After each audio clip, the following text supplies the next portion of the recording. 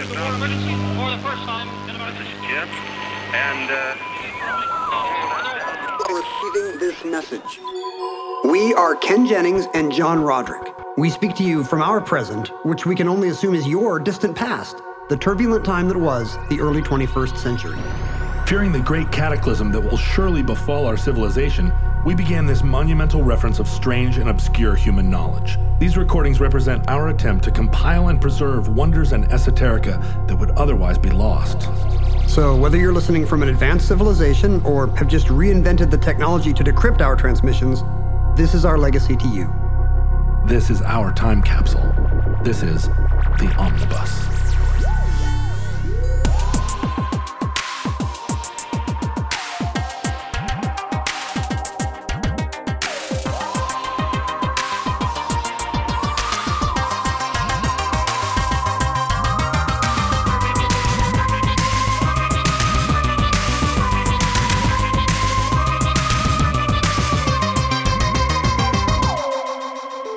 You have accessed entry 514.pp0203, certificate number 25968. Games Buddha wouldn't play.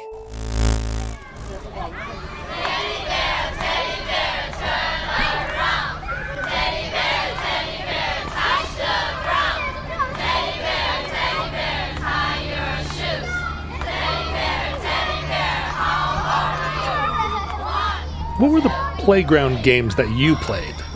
Did you play marbles? Or how old are you? You're not old enough to have ever played marbles. Yeah, I'm 108 years old. I got my Aggie and my Cat's Eye, but Tom Sawyer took my Steely. We didn't play Jacks. No. We played, when there's a teacher, you have to play Duck, Duck, Goose or, some organized game. Right. We'd play Red Rover. You don't need any equipment for that. You just need to tear through and break each other's arms. Were you able to jump rope? Yeah. Have you ever done like double dutch? Have you ever done jump rope with other kids manning the rope? No, I was always kind of amazed when the girls would do that. Like I can jump rope myself, like Rocky Balboa style, but I'm like not sure about the one where there are two girls swinging the ropes and three girls jumping in the middle. And they're saying a very complicated rhyme about the number of kitty cats or whatever. No, I watch those things in amazement. I'll actually watch YouTube videos of kids jumping rope and the girls would often do some kind of very complicated patty cake pattern. Yeah, you know what I'm talking about? Clapping games. Is there a name for that kind of game? Yeah, patty cake clapping games, famously. And so clearly they were light years ahead of us because we were just playing soccer. Right, and poorly. Yeah. Right? I mean, I couldn't even really hang with the soccer. A version of soccer where just all the kids kind of orbit the ball at all times. And I would just play defense because, I would have to run less.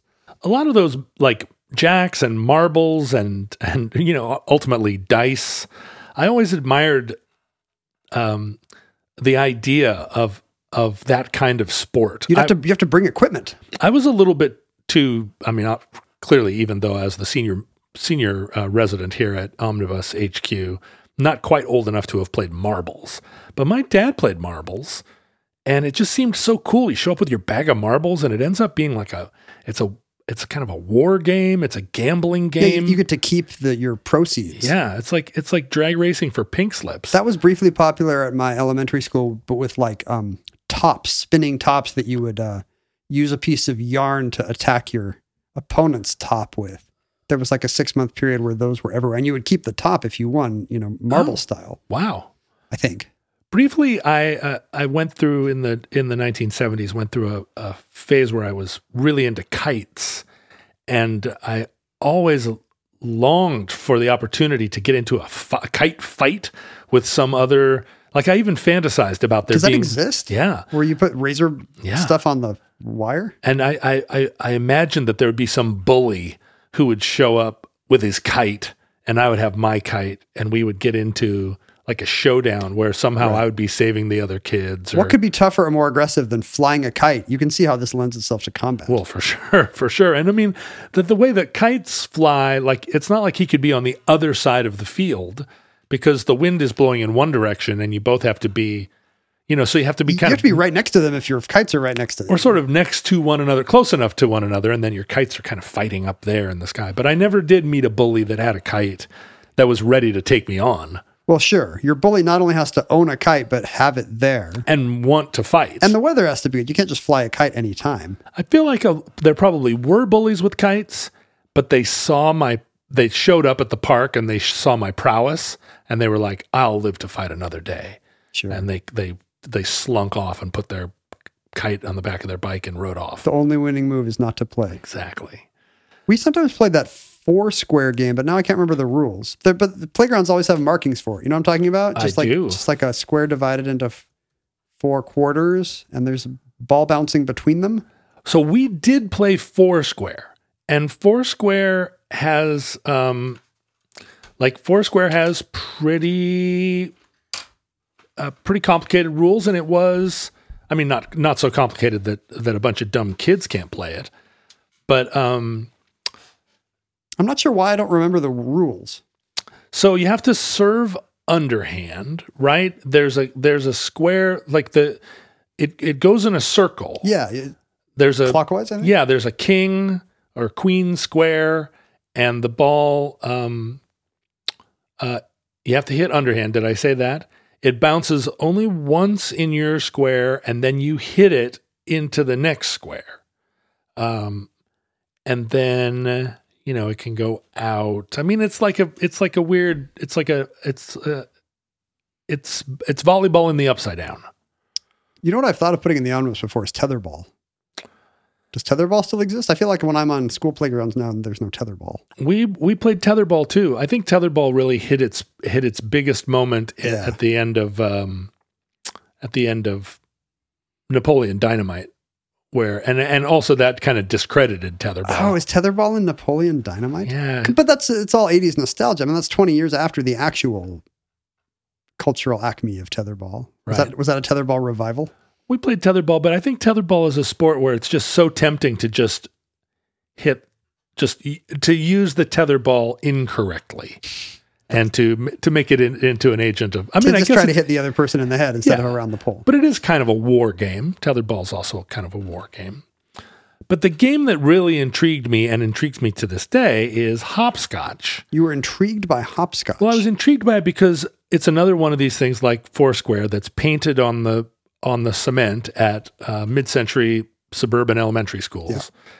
Yeah. And it seems, it has a very clear structure. It kind of looks like it's painted in a form that looks like a totem pole or there's like numbers. So it seems like there must be order and rules. And it involves hopping and scotching, presumably. And I remember as a kid watching people play hopscotch.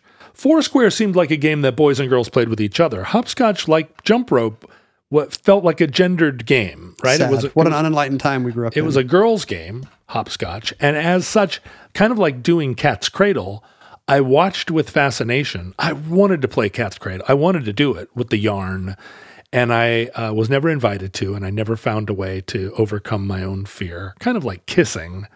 I also was never invited to kiss anybody and never overcame my fear. To this day. Until I was in my 40s. What would you like to do first? Would you like to play cat's cradle or would you like to kiss a girl? I'm not sure which comes first. If you play cat's cradle, it depends on the culture. It will end up kissing. I'm almost certain. If I started playing cat's cradle with a girl now, I bet you we would end up kissing. But also, if I started kissing a girl, not that I have done this, but I wonder if we wouldn't end up playing cat's cradle eventually. Cat's cradle and chill. Doesn't it kind of follow? Did you have this very intimate game. Did you have the same experience as me watching hopscotch, where you're trying to reverse engineer the rules? Yeah. Because we wouldn't even we were at an age where we wouldn't even talk to girls and be like, "Hey, how do you play that?"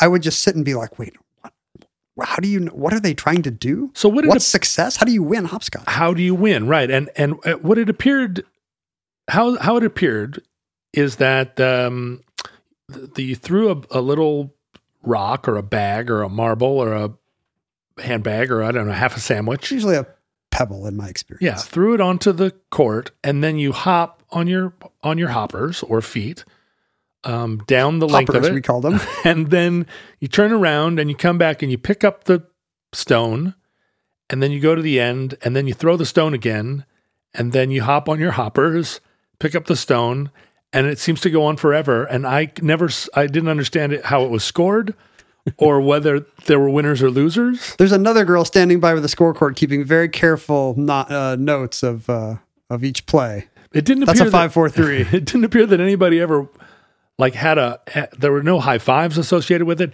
I think you get out if you step on a line, right? Or if you miss. And aren't you trying to some pattern. not hop on the space with the pebble? You don't hop on the space with the pebble, but that seems really easy not to do. It seems too easy. Yeah. I felt like it should be cumulative. Like at some point, maybe there should be a second pebble, and you would have to miss 2 at that point. I was kind of trying to reverse engineer how I would do hopscotch. Yeah, how does it escalate, right? Like and it appears. Where's the arc? It appears Where's not the to. drama? Also, when I was young, I found it very easy to hop.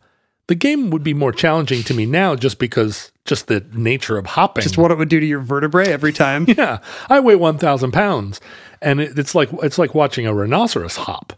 But when I was a kid, when I was 8 years old, I could hop all day. Kids can just hop. And so I've done some research into the rules of hopscotch. For today, or just idly over the intervening decades? Well, it may not surprise you to learn that the other day I was on a playground. It does surprise me. Did the restraining order ended? It's still the waning days of the COVID epidemic.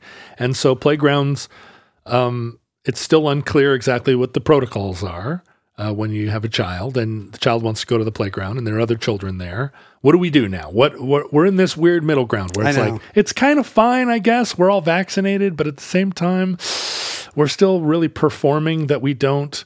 Right. We know outdoor is safe, but what if there's somebody there who hasn't got that memo? Yeah. You don't want to tick them off. And we're all wearing masks still, even like at things where there's absolutely zero chance. Even if we all had COVID, there would be zero chance of any of us giving it to one another. When it was very clear what the right behavior was, say 6 months ago, then you could only get mad at one kind of person, the person doing it wrong. Right. But now that it's not unclear what the right etiquette is in any situation, it's just a boom time because now you can get mad at anyone. Right. It's fantastic. Why am I mad at you? I was at a swimming pool, an outdoor swimming pool the other day, and all the parents were around the swimming pool, all wearing masks, while our kids were down in a pool basically spitting on each Unvaccinated. other. Yeah. Unvaccinated kids just like breathing swimming pool water on one another. But we're all up here, very studiously staying 15 feet apart. And you really do wonder, like, what's next? What's our exit strategy here? What is the exit strategy? I just want to lick a tetherball pole. Is that so wrong? On July 4th, do we just all just jump into a Jello pit with each other and declare it over? Or, well, so I'm on the playground and I find myself staring at the hopscotch field of play and wondering, okay, I'm in my 50s. I've seen hopscotch my entire life. I still have no idea how this game is played, why it is ubiquitous. And so I ask my daughter, how do you play hopscotch? And she, of course, knows and begins to explain it to me. And as she explains it, it sounds like the rules of a game that she's making up as she goes. Because she does that all the time. She's like, oh, I totally know how to play football. See, you take the Wim Jam and you run it over here and you put it up it's like, sweetie. Well, that's how kids play. And then the pirates see the spaceship. So she's talking about it and she's like, you throw it and then you have to hop and pick it up. And as she's demonstrating it, she's stepping on lines right and left. I mean, if she were in competitive hopscotch, she wouldn't be on the national team. There was like one of those computerized tennis umpires. Yeah. That would be like fault. And I would be the same way. I mean, just to make it down to one end and back, I was already like out of breath. I don't want to do this anymore. Got a hand on each knee. But as she explained it, it seemed impossibly simple and pointless. I think this is the difference between young schoolyard male culture and young schoolyard female culture, and maybe this is just society writ large, is ours is competitive. You're trying to figure out how to win. Theirs is collaborative. They just want to throw a pebble and go back and forth together. that what they really want to do is talk. Right. And so all these games are just about talking and singing. Whereas, But jump rope's very confusing because you can't talk while you're doing a rhyme about, Miss McGillicuddy. Or yeah, but whatever. all those rhymes are just ways to put other people in their place. Whereas, the boys don't want to talk or sing or share our experiences at all. We just want to hit. That's what soccer is for. Hit and hurt. So I started to do some research on hopscotch because how is it that, something could be literally underfoot all these decades and still be so inscrutable? There's one on a sidewalk in our neighborhood, by the way. I walk by it all the time. Some neighbor has just kind of put a hopscotch court, field, Yeah. pieced. I don't know what it is on the sidewalk. I'm surprised in your neighborhood that there hasn't been that there hasn't been a big thread on Nextdoor about how dare they. I think it predates most of the NIMBYs in the neighborhood. I think it's some old school thing. But also my daughter told me some very sad story about it. Like a teacher at their school used to live there, and then someone lost a boyfriend in a mountaineering accident or something. So now there's neighborhood lore about the ghosts of the hopscotch. What is it? Pitch. Yeah, pitch. Let's The call it a hopscotch pitch. No, I think it's a court. Hopscotch court. It just seems too small to be a court. Well, I think that's the official name, a hopscotch court. A run, a hopscotch board. I will go It's with bigger than a board, but smaller than a court. I'll go with pieced, but if we don't make that canon right now, I'm afraid it's court. I'll say court, but I'm skeptical. It's got to be the smallest court imaginable. Like if you go any smaller than that, it's like you're playing Monopoly on a court. It's just not that big. If you had a landscape architecture at your house, which you do, although I'm being generous, how many paver stones arranged in a geometric pattern would there have to be for you to call it a court? It's down there in our courtyard. Not every patio is a court. Yeah, but yours particularly. When you come up the front stairs, when you're walking up to the house, you've got that little area there that's kind of like it's too circular, small to be a yeah. yard, too big to be would you call that? Is that big enough to be a court? I don't have a name for that either. Yeah, and I never thought of it, but now it's bothering me. Yeah, it's down there. It's part of what you're representing to people visiting your home. It's a court? I don't know if it's a court. Well, a hopscotch court is called a court. And okay. And the thing, here's the thing. Hopscourt. You're picturing one where the squares are about 12 inches, 16 inches square. Yeah, they're small. But you can make a hopscotch court as big or small as you like. I mean, you could probably do a hopscotch court where you made it big enough for your fingers. To challenge the expert level hopper?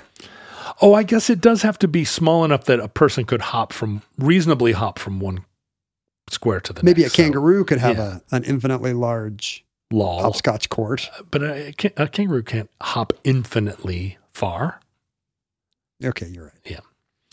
Anyway, in researching it, it appears to be just as simple and dumb as we always imagined. There's no rules. You throw a marker, and the marker can be a coin. Is there a shuffleboard aspect where you're trying to throw the marker on a particular easier square? Like the ones where it's two abreast, those are easier to go around than one of the one abreast parts? Do you understand the nature of my question? I do, and the strategy of the game over the course of the whole arc of the game. There's an arc. There's an arc because the game, it's not just go down and back. It's, then you hand off and the next person goes down and back. And I don't see how you can make it more challenging or honestly less challenging. You hop down, you avoid the square that has the lucky bean in it, and then you get down to the end. Do you switch legs? I feel like I might have seen people switch legs at the end. No? You start on a leg, and then you have to stay on that leg unless you get to the double wide ones where you widen out. Oh, there you hit both legs, right? Yeah, and then maybe you switch on the far end. I mean, having done research, I am no more enlightened.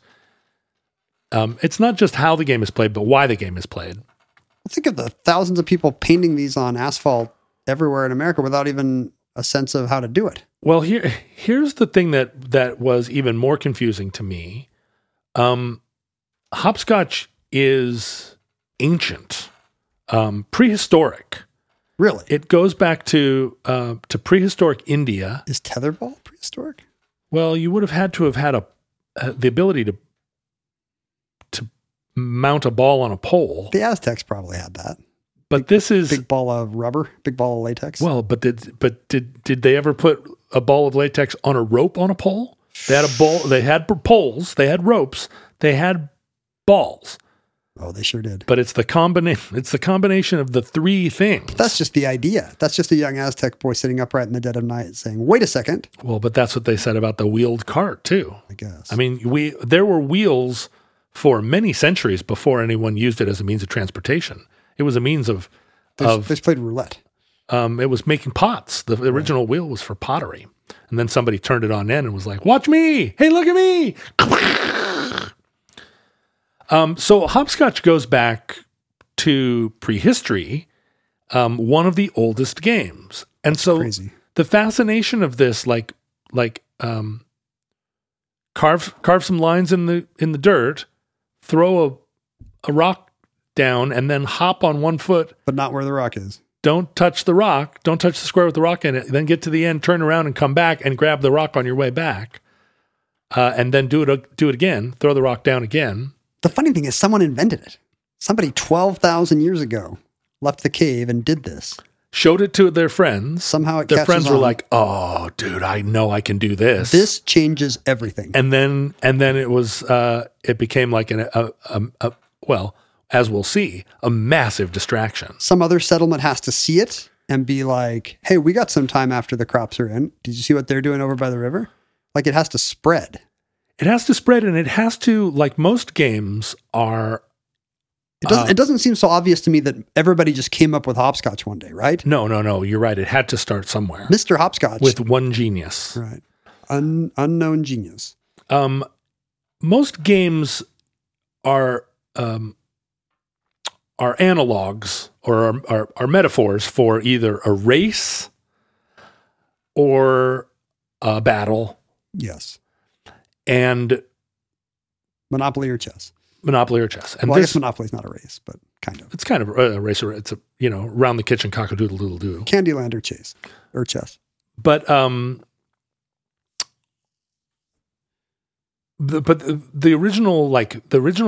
people that saw hopscotch for the first time as strangers, as travelers who came to your village and were like, "What are you guys doing?" "Oh, we're playing hopscotch."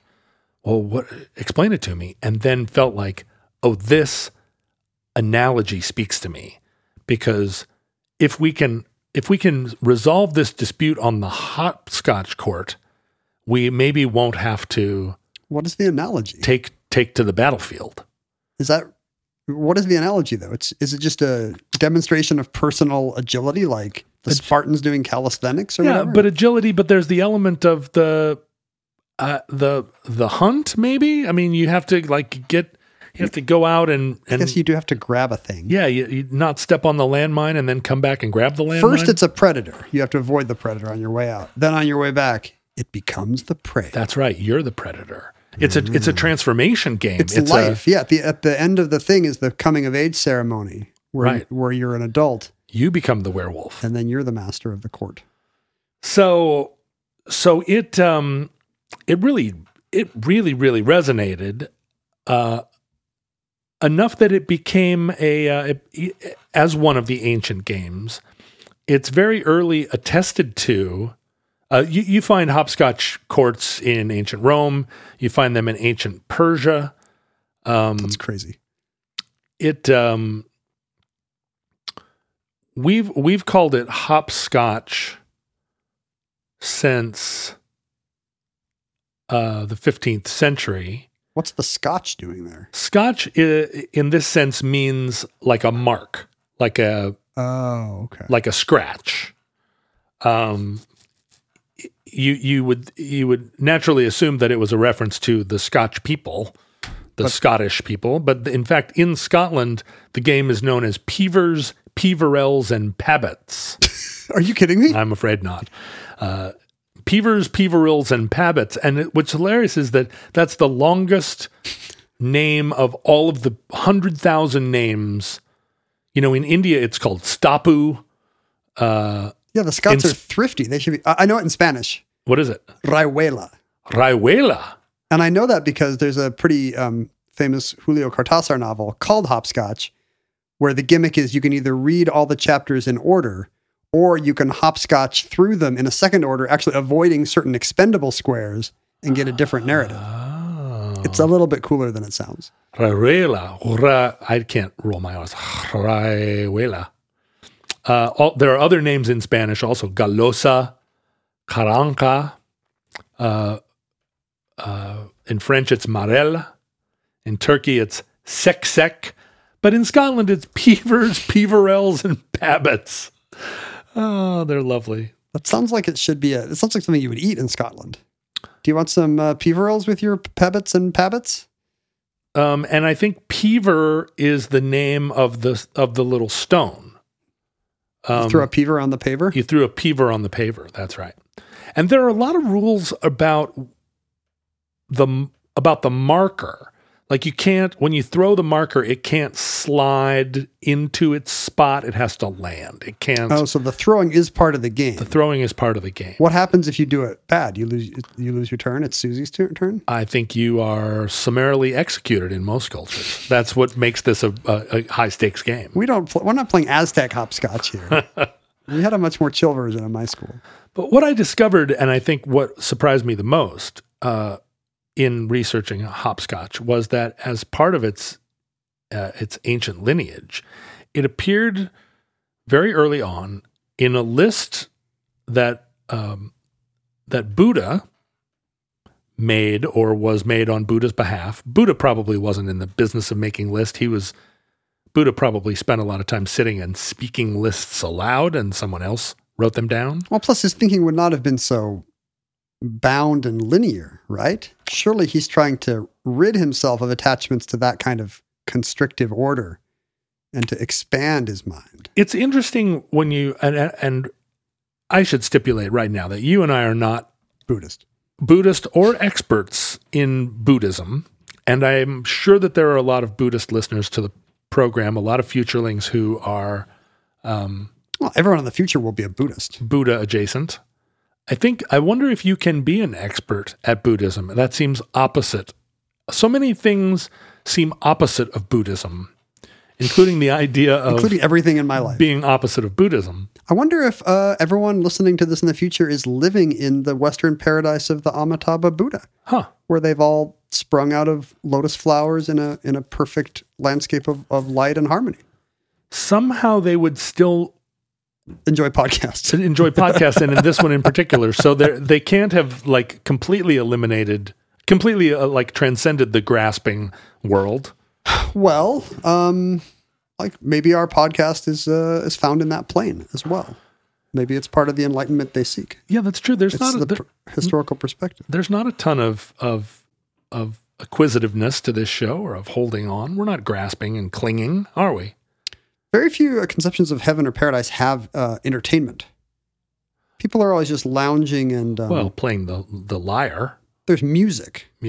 That's true. There is music, and there's breakdancing. Sometimes there's dance. Sometimes the angels, move in the rotation of the spheres. They're dancing on the head of a pin. That's one of the number one things that angels do. But there's never like a play. Nobody ever puts on a series of one acts. I see what you're saying. Nobody's working on the great heaven novel.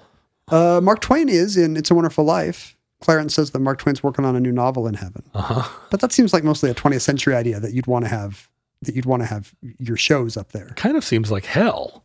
If you have to work on a novel. Yeah. I mean, nobody works on a novel because it's like their dream. Maybe it comes easier up there.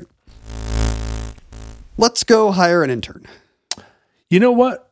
We would benefit from an intern. How would we even begin to find an intern? It's tough. Like if you, at some point in your life, the thing you do as a side hustle may become a small business. And I'm sure there are people listening for whom that's true.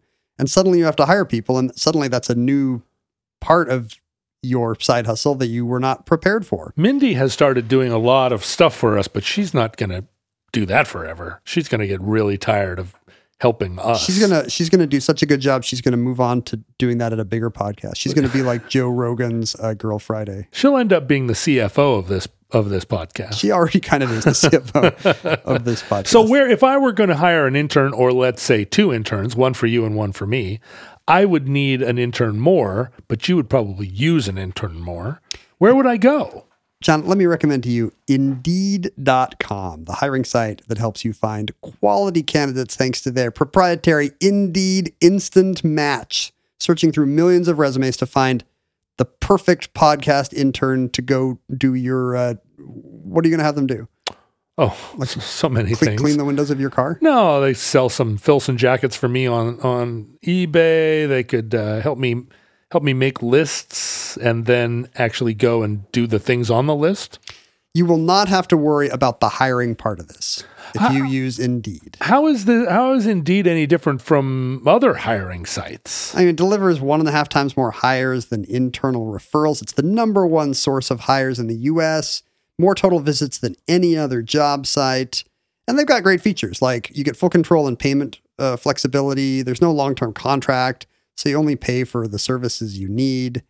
And you get the candidates list like right away. Instant match means 0 wait.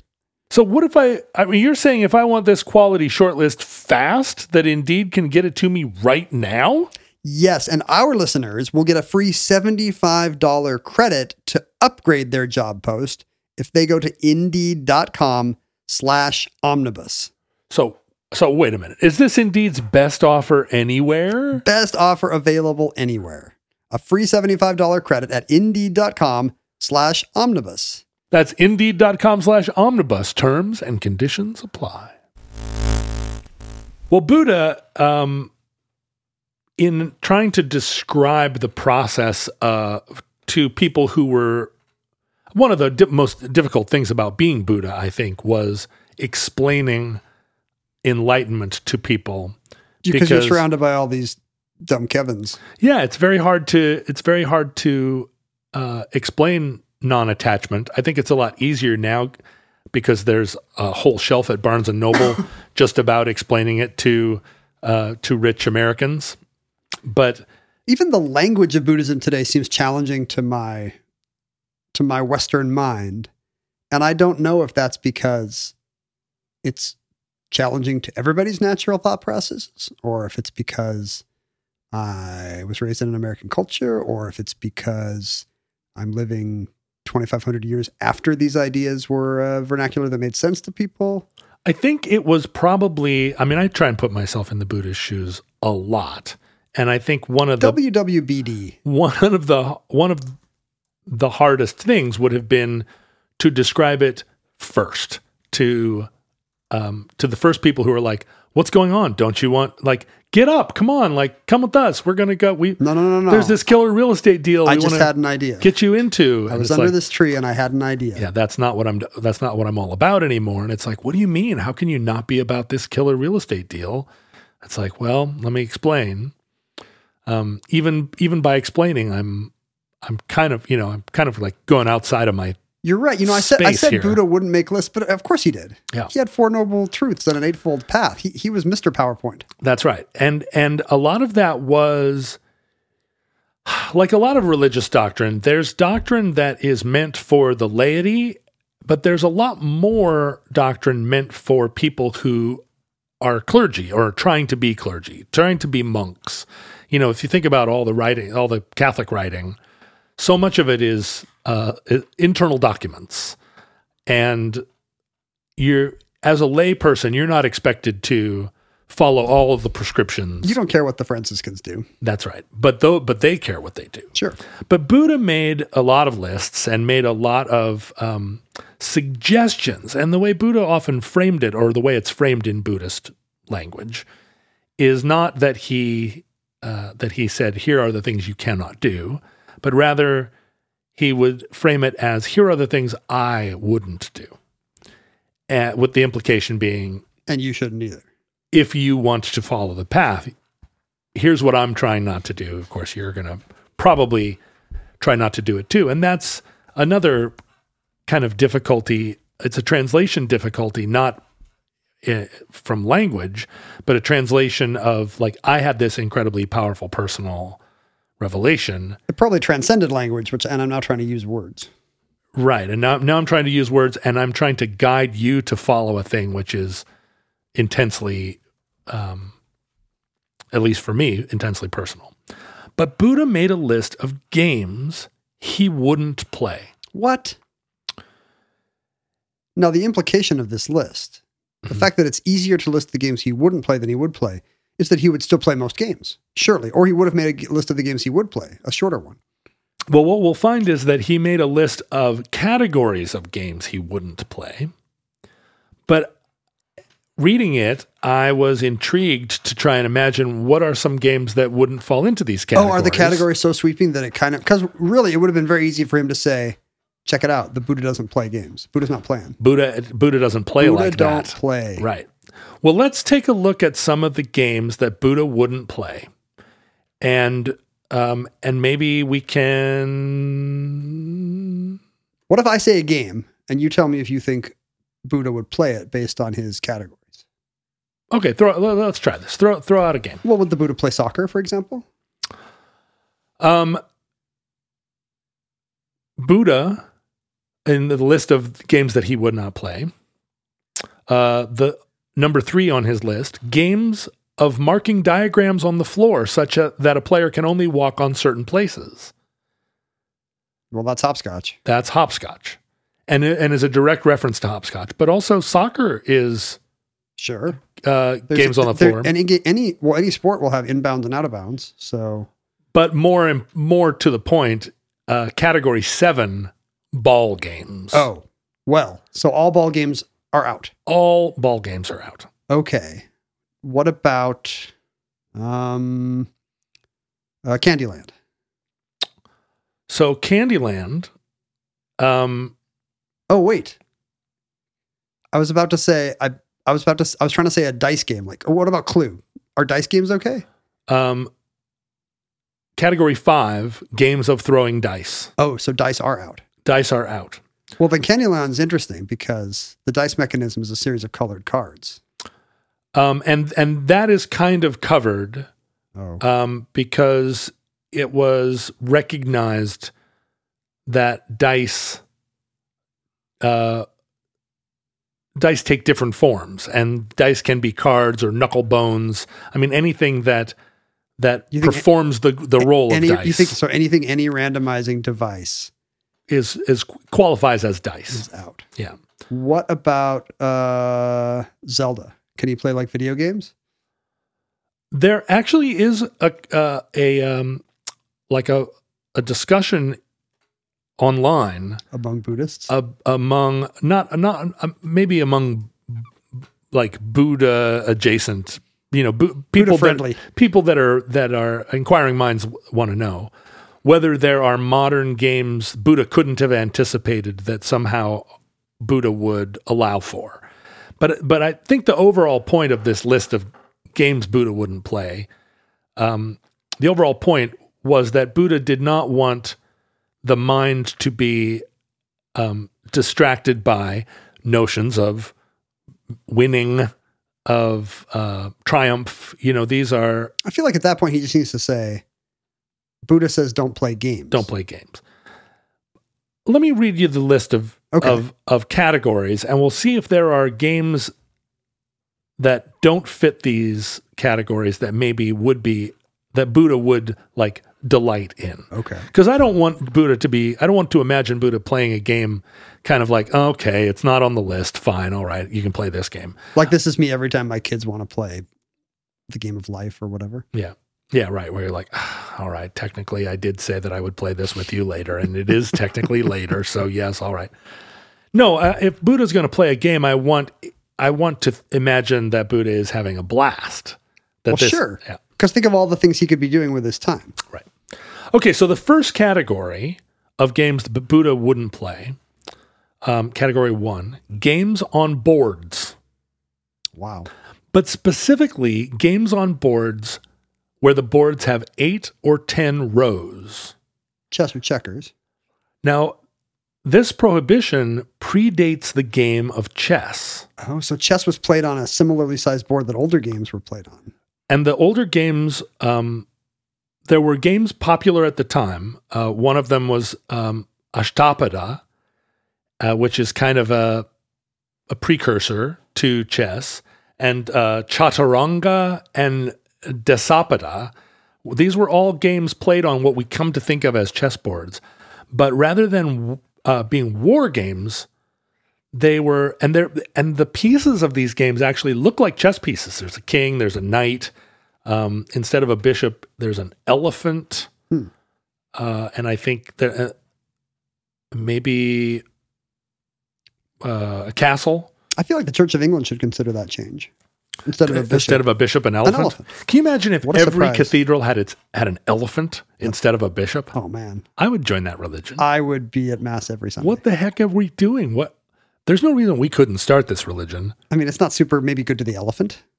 Oh, right. Like, even no matter how humane you are, it still has to live in a cathedral. Right. Which presumably it would not want to Good do. point.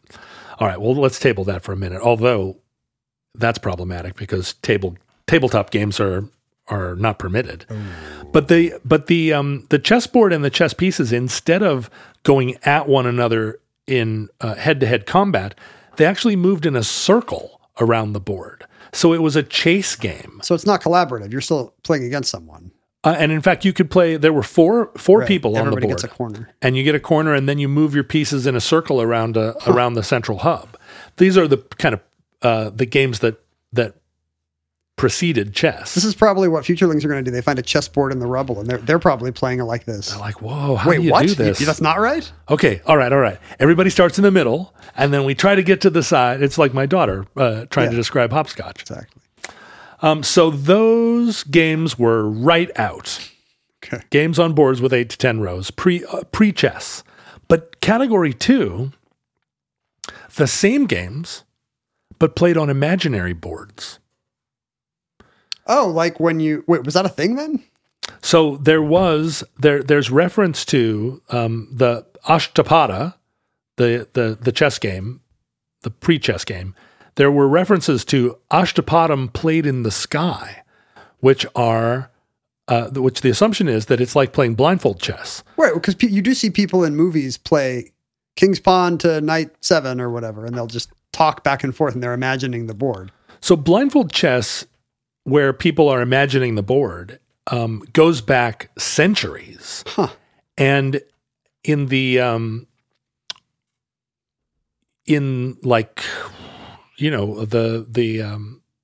during the kind of Enlightenment period, but certainly in the 18th, 19th century, people playing blindfold chess against multiple opponents this was kind of like one of the signals of genius, that you could sit in a chair and play against other people who had a chessboard in front of them, and you were just kind of imagining the game.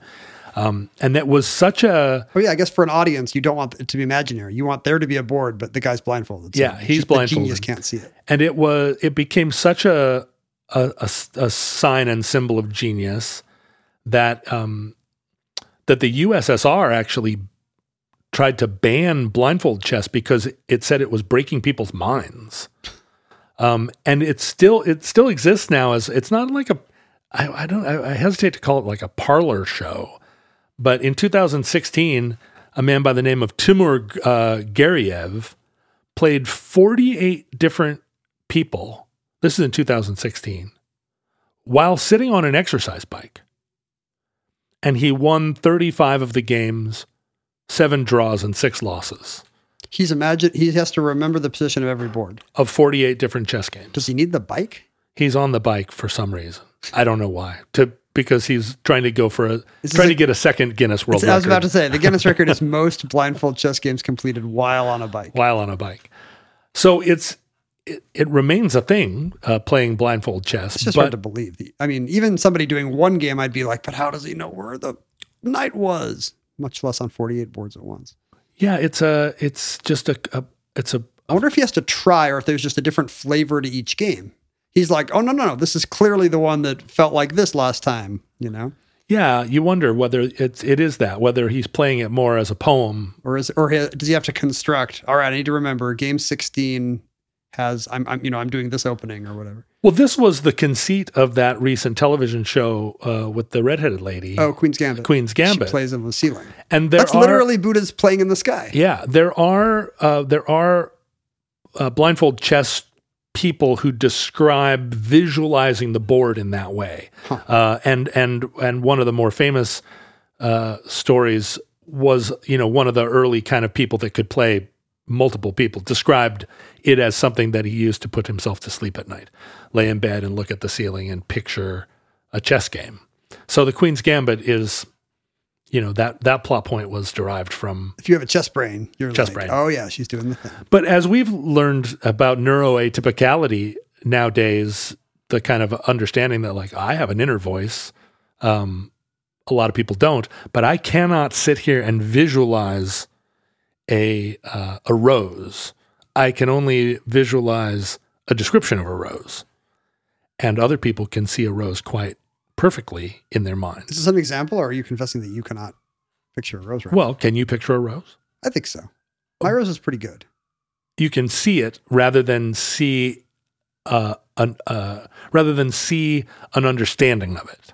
Yeah, I feel like I'm seeing the image of it. Yeah, and that's I know where all the petals are located. It's pretty spatial. That is not a thing that I knew I didn't have until very recently. When I sit down to draw something, I put the pencil on the page and start moving the pencil until it starts to look like the thing I'm trying to draw. Oh. I don't visualize it and then draw from an image. I just watch the lead until it looks like what I'm trying to make. That would go a long way to explaining which kids in a class are what the teacher would say good at drawing or not. Right. And I was always considered good at drawing, but it was not. I wasn't seeing it, and realizing this and talking to people that I know who are artists who are like, no, I close my eyes and I see it. Yeah, I see a perfect. It's right there. Like I thought you were making it up when you said that. No, I thought you were reading about some weird person who had his corpus callosum cut and now he couldn't see a rose anymore. But you're that weird person. And the thing is, I discovered this because of all those conversations we've been having in the last year about the fact that because I have such a loud inner voice, one that is talking to me all the time conversationally, and that I'm talking to all the time conversationally. What is it your voice? Whose voice is it? Well, there are multiple voices. Oh, I've heard about this. But they're not, but I don't think that they are, it's not schizophrenic, right? I'm not wondering where the voice is coming from. I know who they all are. And most of them are a real pain in the ass. They're in there. They've got a lot of opinions, and I feel like they need to be quiet. Do they have cool nicknames? They need to listen to Daddy. Yes, they're not cool nicknames because I'm not a namer. I know so many people who name everything, and it's very natural to them to say like, "Oh, my car, Brenda," and I don't. I name things just according to their color. Like that's the green one, and that's the green truck, and it's very Buddha of you. Yeah, he wouldn't name his car. But in trying to describe to other people all the different conversations I'm having in my head and realizing there are so many people that don't do that at all. In fact, do not talk at all to themselves. It's blissfully quiet in here right now. But they do see beautiful roses. And I'm like, when I close my eyes, all I see is static. It's like the neutrons from the creation of the universe. They're at one end of a spectrum where they're extremely visual. Yeah. And as a musician, you're at a spectrum where you're extremely auditory. Yeah, right? Maybe. Well, I'm not sure. This is the stuff, we haven't investigated this enough, but I know for one thing, I cannot play 48 games of simultaneous chess blindfolded while on an exercise bike. I think just being on the exercise bike would be enough of a challenge for me. It seems like the Buddha is anticipating future objections to his rules. Because after he's like, no board games, then he's like, and you can't do a board game where the board's imaginary. That's right. Can't do it in your mind. It's a preemptive move. Number 3, we've already covered. Games of marking diagrams on the floor such that a player can only walk on certain places. The Hopscotch Amendment. And in describing it, there was a hopscotch game that was very popular in India and Nepal at the time. That's fantastic. And he thought it was... Parahara Patham. This just is making the Buddha seem like an old crank who's like, the kids today are playing Parihara Patham, and I don't like it. Well, but the thing is, that's the wonderful thing about it. He's not saying you can't. He's saying these are games he wouldn't play. Got it.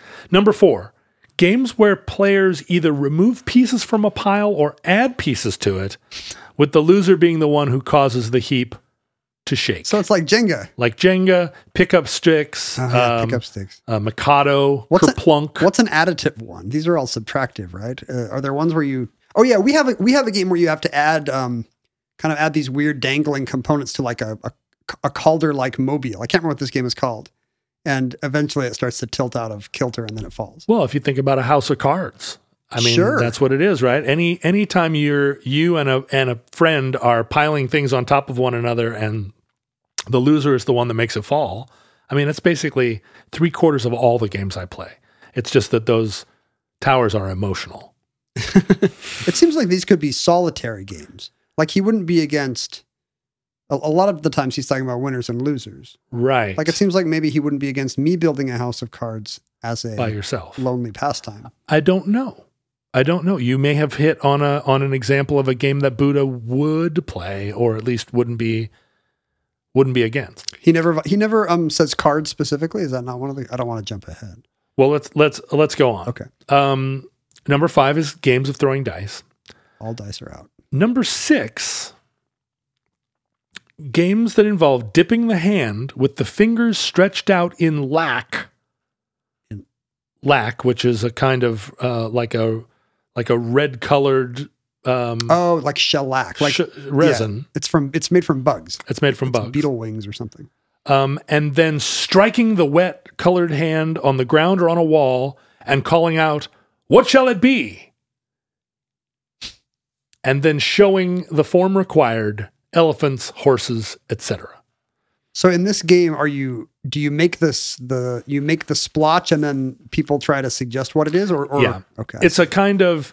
I do that game where I'll do a squiggle and then I'll try to make it into a face or something. Yeah, it's suggested that it's like a Pictionary style game.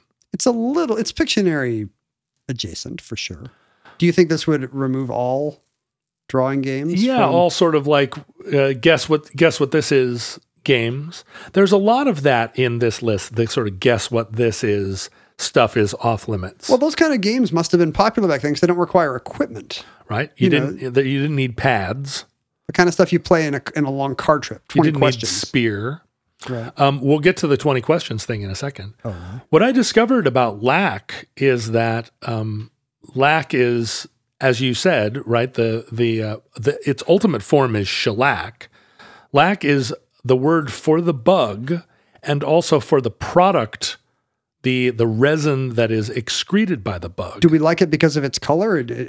Was it used as a dye, or is it two different versions of it? So the word lac actually comes from the Sanskrit word meaning 100,000, because the suggestion is that so many bugs are required. These are swarming bugs, and in order to make a useful amount of lac resin, you need that many bugs, or hundreds and hundreds of thousands of bugs. And so the bug is actually described by a number, lac. That's funny because our word lac means the opposite of that. It would be the smallest possible quantity of something. If you have a lac of something, you don't have 100,000 for sure. That's right. But in Sanskrit, if you have a lack of something, you have it in plenitude. Man, it's just crazy how different I know. people Aren't people amazing? Fantastic, the diversity. So the way that you harvest lac, the insects create these resin tubes on branches of trees, and this will work on. It's not like the mulberry. These lac insects will make these tubes on a variety of different trees. Like on this, it's like on the surface of it. On the branch, that as they kind of build this tunnel of resin as they work along a branch. And the way to harvest it is that you actually cut the branch that's covered with lac resin. And that product is called stick lac. I can see why. It's a stick covered with lac. And if you're trying to make a dye, you leave the insect in you harvest the stick lac with the insect in the lac because the color of the bug determines the color of the dye.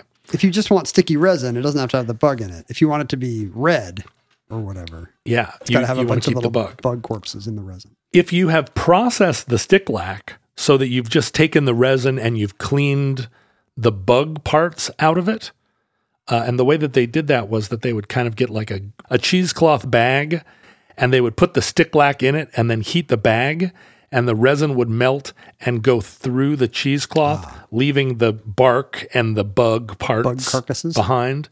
That is called seed lac, which is the kind of processed lac. And then if you process seed lac, you get shell lac or shellac. This is how Canadians make maple syrup also.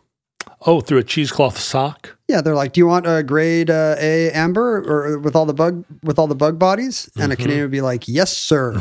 Please put that on my hotcakes. More bug bodies. Now, the list of games Buddha wouldn't play kind of varies depending on the source. Are there different scriptural versions of this, like the Gospels? There are. And in one of them, category 6 is games involving hitting a short stick with a long stick. What would that even be? Well, and that's part of why that's not on all the lists, because some people suggest it might just be a translation error. I can think of less relevant today since there's no such games, but I guess you want to have it on the books in case that game comes back. Hitting a short stick with a long stick is not a game that Buddha would play. What if that becomes the hot toy of Christmas 2022? You want Buddhists everywhere to be vigilant about the short and the long sticks. I do feel like as somebody looking for a get-rich-quick scheme, to go back in time and find like all the games that Buddha outlawed, some of them didn't make it. Maybe he was successful, and then bring those back into our contemporary like godless society. I can't believe nobody's engineered a tabletop game called Buddha Would Never. And it's, there's 16 categories, and it's like, now we're going to play the shellac game. Now we're going to play the Jenga game. So 7, we've talked about already, ball games. All ball games. That's crazy. Category 8, just as prevalent as category 7, all ball games. Category 8, no blowing through toy pipes made of leaves. Is your implication that he's doing these in order of importance? That like the ball games is less popular in his day than dipping your hand in shellac and splashing it on a wall? Well, what's interesting now is he goes through a series of things that he doesn't want you to play with. So these are not even games?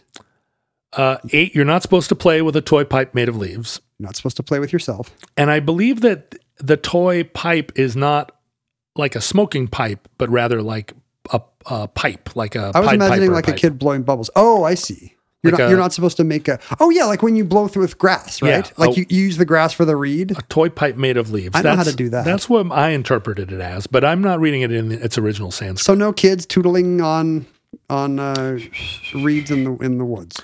Number 9, no plowing with a toy plow. Well, first of all, what's fun about that? What's fun about not doing it, or what's fun about doing it? To quote Tom Hanks in Big, what would be fun about plowing with a toy plow? Did he really have to dissuade the youth from doing? I guess if mom and dad, just much as today, you've got a toy kitchen. Right. If you've got a parent who's a chef, a lot of toys mimic careers. Right.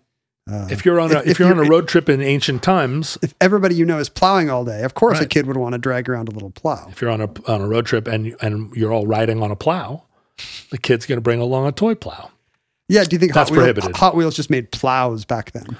But I also feel like, if you were some grown people and you were sitting around and you picked up a little stick and you started making little furrows in the dirt while you were talking, and you were imagining them as furrows in a field, you hadn't meticulously crafted a toy plow. Right, you're just plowing with a little stick. Anything that acts as a plow might anger the Buddha. Well, that is something that he wouldn't do. It's distracting him from his other work. It just seems like he could say things like, don't fidget. Well, he does. He says no playing with toy windmills. Well, see, again, that's a little more specific than don't fidget. I feel like he's leaving a lot of kinds of fidgeting out. Don't play with toy measurements made from palm leaves. He also doesn't want you to play with windmills made from palm leaves or pipes made from palm Maybe leaves. it's just anti-palm leaf. The thing is, it feels more and more like palm leaves were one of the major building materials they had, at least in toy construction. Or at least one of the more sinful ones. What do you think a toy measurement is? Is it it's being used as a standard? It's a palm leaf that's been measured to match a certain Buddhist length? So I'm trying to imagine like playing with lengths or measures, distracting yourself with that kind of like, is this longer than that? Toy measures would have to be about comparison. I guess. You're making a game out of comparing, like volume or length or weight. Here we can infer the ethical problem, which is that we should not spend all our time in comparison of outward properties. That's right. Which are transient. Leave the material world of measurements and windmills and plows and pipes behind. It seems like he should say, don't play with any object. The life of the mind is what's important. Toy windmill seems unusually specific. He probably just had one annoying disciple who was always playing a toy windmill. He's like, I've thought of a new addition to my list. Well, he's like, Rajiv. Well, I took palm leaves and now I'm playing. Now it's a little cot for my little doll. Right in here somewhere, there's another one that doesn't make all the lists. Right after playing with a toy plow, but before playing with toy windmills, what I've written down as precept 9A, subset A, no somersaulting. Oh, which also feels like, well, I get no toy windmills, I get no toy measurements, or no toy carts, which is number 12, but no somersaulting, and maybe by extension, no kinds of fun bodily games. He doesn't say no skipping, for instance. He doesn't say no running around the courtyard for exercise. Maybe it's true. A lot of these do still allow for exercise. Although back then you wouldn't need exercise But no somersaulting. It's too whimsical. It doesn't have there's no other purpose. Your robes fly up and you could see the Buddha's bottom. Crucially, number 13, no playing with toy bows. So don't pretend fighting. He doesn't say no pretend sword fighting, but no toy bows. Yeah, it's true. He would have had access to other weapons. Combat games. So basically, wrestling. He doesn't prohibit wrestling. A toy assault rifle would be fine today. But a toy bow. So what would be the problem with a bow that he wouldn't have a problem with a sword? Maybe or it's with a shoot your eye out issue. Oh, it's the equivalent then of a BB gun that could. Right. No BB guns that could injure a friend or yourself. And then in a list that has 16,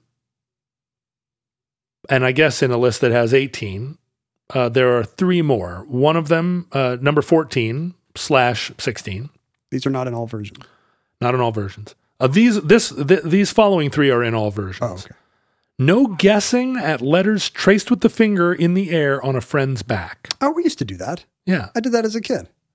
Yeah, it's a classic sitting in church game. A natural game. You draw a little letter and the person next to you, it guesses what you're writing. Yes. Buddha specifically singled out this game as one to not do. You have to wonder if maybe he just sucked at a few of these games and he was just tired of losing. So from now on, I will never play that game where I cannot guess the letter. Well, as you just said, it's a popular game in church, and you can imagine Buddha standing up in front of a group of monks, and he's explaining, like, here is why we don't play with toy pipes made out of, and then there's a monk writing on another one's back going like, check it out.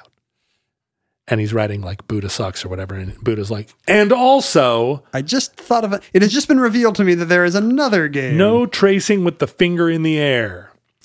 But then the last 2, very different from one another. Number 15, no guessing at a friend's thoughts. Was that a popular game? Well, 20 questions. Yeah. What am I thinking? I guess 20 questions is basically what am I thinking of?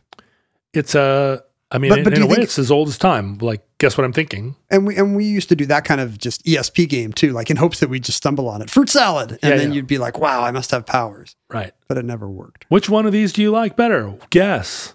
Buddha's like, no, don't waste your time. Don't guess at things. Don't waste your time. Look, guessing. you should just tell him and then you don't have to play the game. Right. And then the final game that Buddha wouldn't play, imitating deformities. Is that a game? Well, yeah, I think it's a very popular ancient I'm sure. game. Yeah, I'm sure. Lots of impressions and imitations. That's probably one of the oldest of games. But specifically, he doesn't ban them all, just like the ableist ones. Yeah, you can imitate your dorky headmaster, but not his limp. You cannot imitate a speech impediment, or it's no mockery, basically. Which seems like a very good and heavy game that he wouldn't play. And seems weird that he puts it on the same list as plowing with a toy plow. Right. Like this one, you can actually see the clear ethical background, or maybe it just happens to intersect with our idea of ethics. Whereas to Buddha, it's clear, on the higher meditative plane where his mind is, it's clear why that's just as bad as the toy windmill. Yeah, right. That he's talking about it from a materialist standpoint. And not a he doesn't really care about the hurt feelings, or the right. Although maybe he does. I'm in reading the list of games that Buddha wouldn't play, I feel like I learned a lot about Buddha. What do you think? What changed in your idea of Buddha now that you've seen his no-go game list? Having confined my knowledge of Buddha. I mean, I haven't purposely confined it, but 100% statues at Chinese restaurants. Most of the Buddha that I understand is from reading Siddhartha by Hermann Hesse, not the total story of Buddha, and then also from a German guy, right? It's like learning about Southern plantation music from a white songwriter in Ohio, in the Bowery of New York or something. But also then trying to figure out what my like college friends that all got into yoga are talking about when they talk about Buddhism. And then it's probably this, right? Yeah, of course, right. Like trying to figure it. So you guys don't do Yahtzee anymore, right? No, man. No, it's got dice. But figuring, learning that Buddha really was a list maker. And then in researching this, like the number of ecumenicals, like the number of treatises that were produced in the era, Buddha's contemporary era, and then the eras that followed. There's a lot more documentation of what Buddha would and wouldn't do than I would have expected. I thought he kind of laid it out and then went back to sleep under that tree. I didn't realize that he had so many scriptures. He was out doing the work. There are a ton of scriptures. Maybe some of them are apocryphal. I'm sure none of them actually date to his lifetime, just like many religious leaders. What I didn't figure out is I didn't get any further clarity or understanding as to how or why you would play hopscotch. He doesn't address it. He just says, don't do it. I'm still in the dark. Why do it in the first place? He just says he wouldn't do it, which you have framed as a sign of his inner grace. But to me, it just seems petulant. Like I, Buddha, would like everyone to know I'm not doing the following. It's like your friend who will not go to Thai food, or my kid announced yesterday that she will never get in the inflatable kayak again.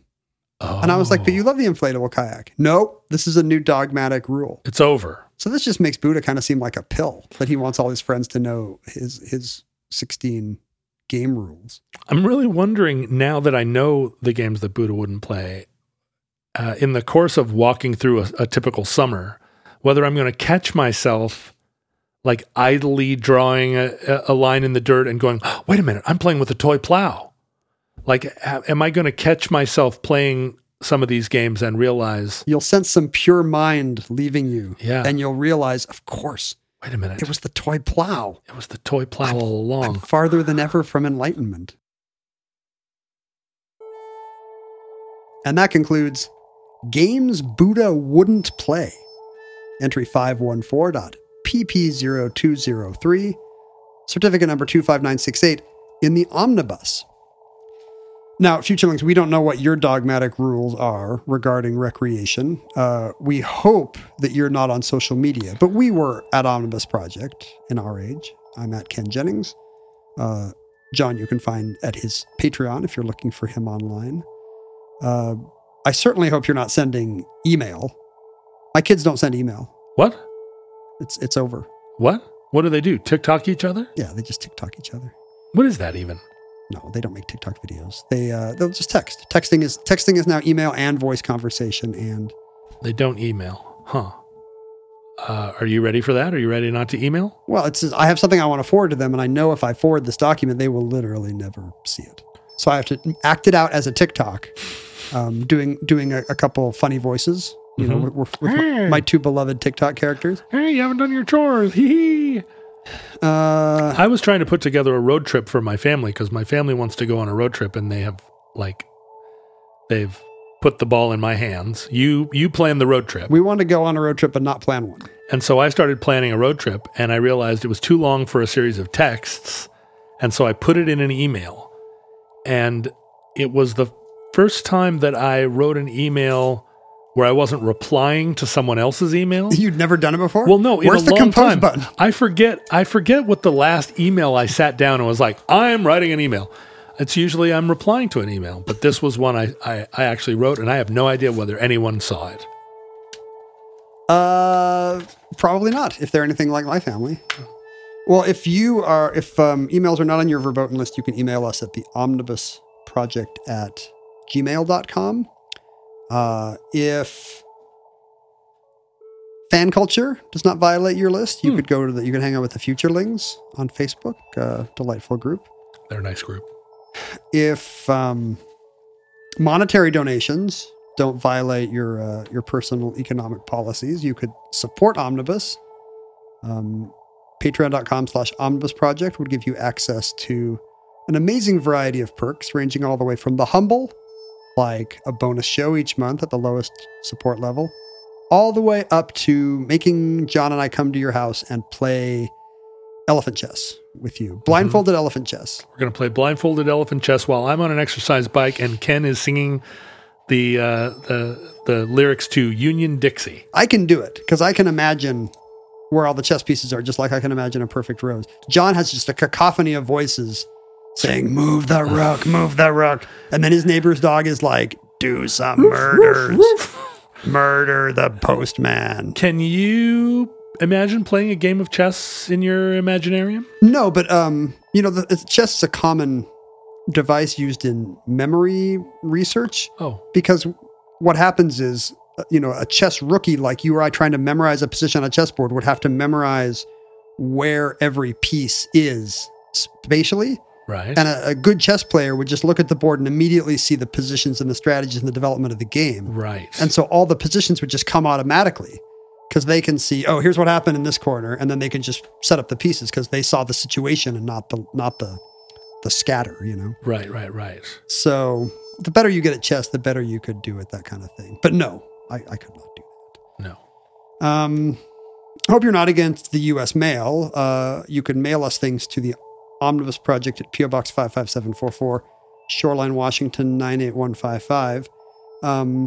Andrew has just sent us Pokemon cards. Those are very popular around here. There's a huge there's a run on Pokemon cards right now.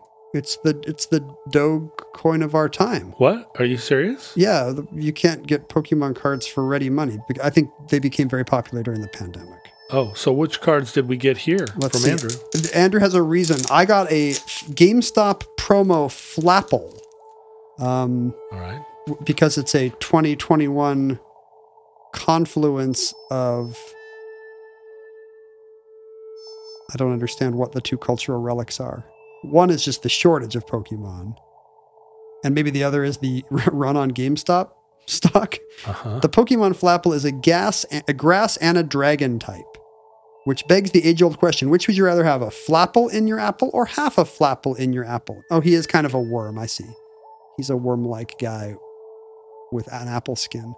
And then he was going to send you Misty's Tears, but he didn't want to wind up on some sort of FBI list. I don't know what that means. I don't either. So he sent you Misty's Determination. I think because you like to talk about your waifu. Mm-hmm. And so you get Misty, the trainer Misty. Well, let me see. Oh, it's a trainer card. Are they both trainer cards? No, mine is a grass and dragon Pokemon. Mine is Flapple. GameStop promotional Flapple, no less. Flapple and Bespin Fatigues. You still can't reach that. Come here, you.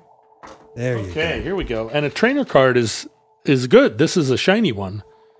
Misty's Determination. Oh, I see why he didn't want to end up on an FBI list, because this is a cute little waifu here. I guess, but would her tears be worse than her determination?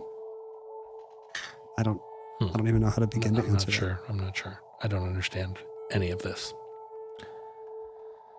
Futurelings, from our vantage point in your distant past, we have no idea how long our civilization survived or whether it even qualifies as a civilization. If we can't keep our Pokemon cards stocked, how are we going to manage anything else as a culture? I'm wondering whether on a list of games that John wouldn't play, whether Pokemon would be on the list or not. All card games. All card games are I feel like eliminated. mine is all video games. I'm like the Buddha there. That's my number 5. It's not going to be like video games involving small go-karts. It would be a all video games. blanket prohibition. No games involving toy plows and no video games of any kind. No video games with mushrooms. That's all of them. Yeah, exactly. Video games are mushroom-based in our era. We hope and pray that the catastrophe we fear may never come. But if the worst comes soon, this recording, like all our recordings, may have been our final word. But if Providence allows, we hope to be back with you soon for another entry in the Omnibus.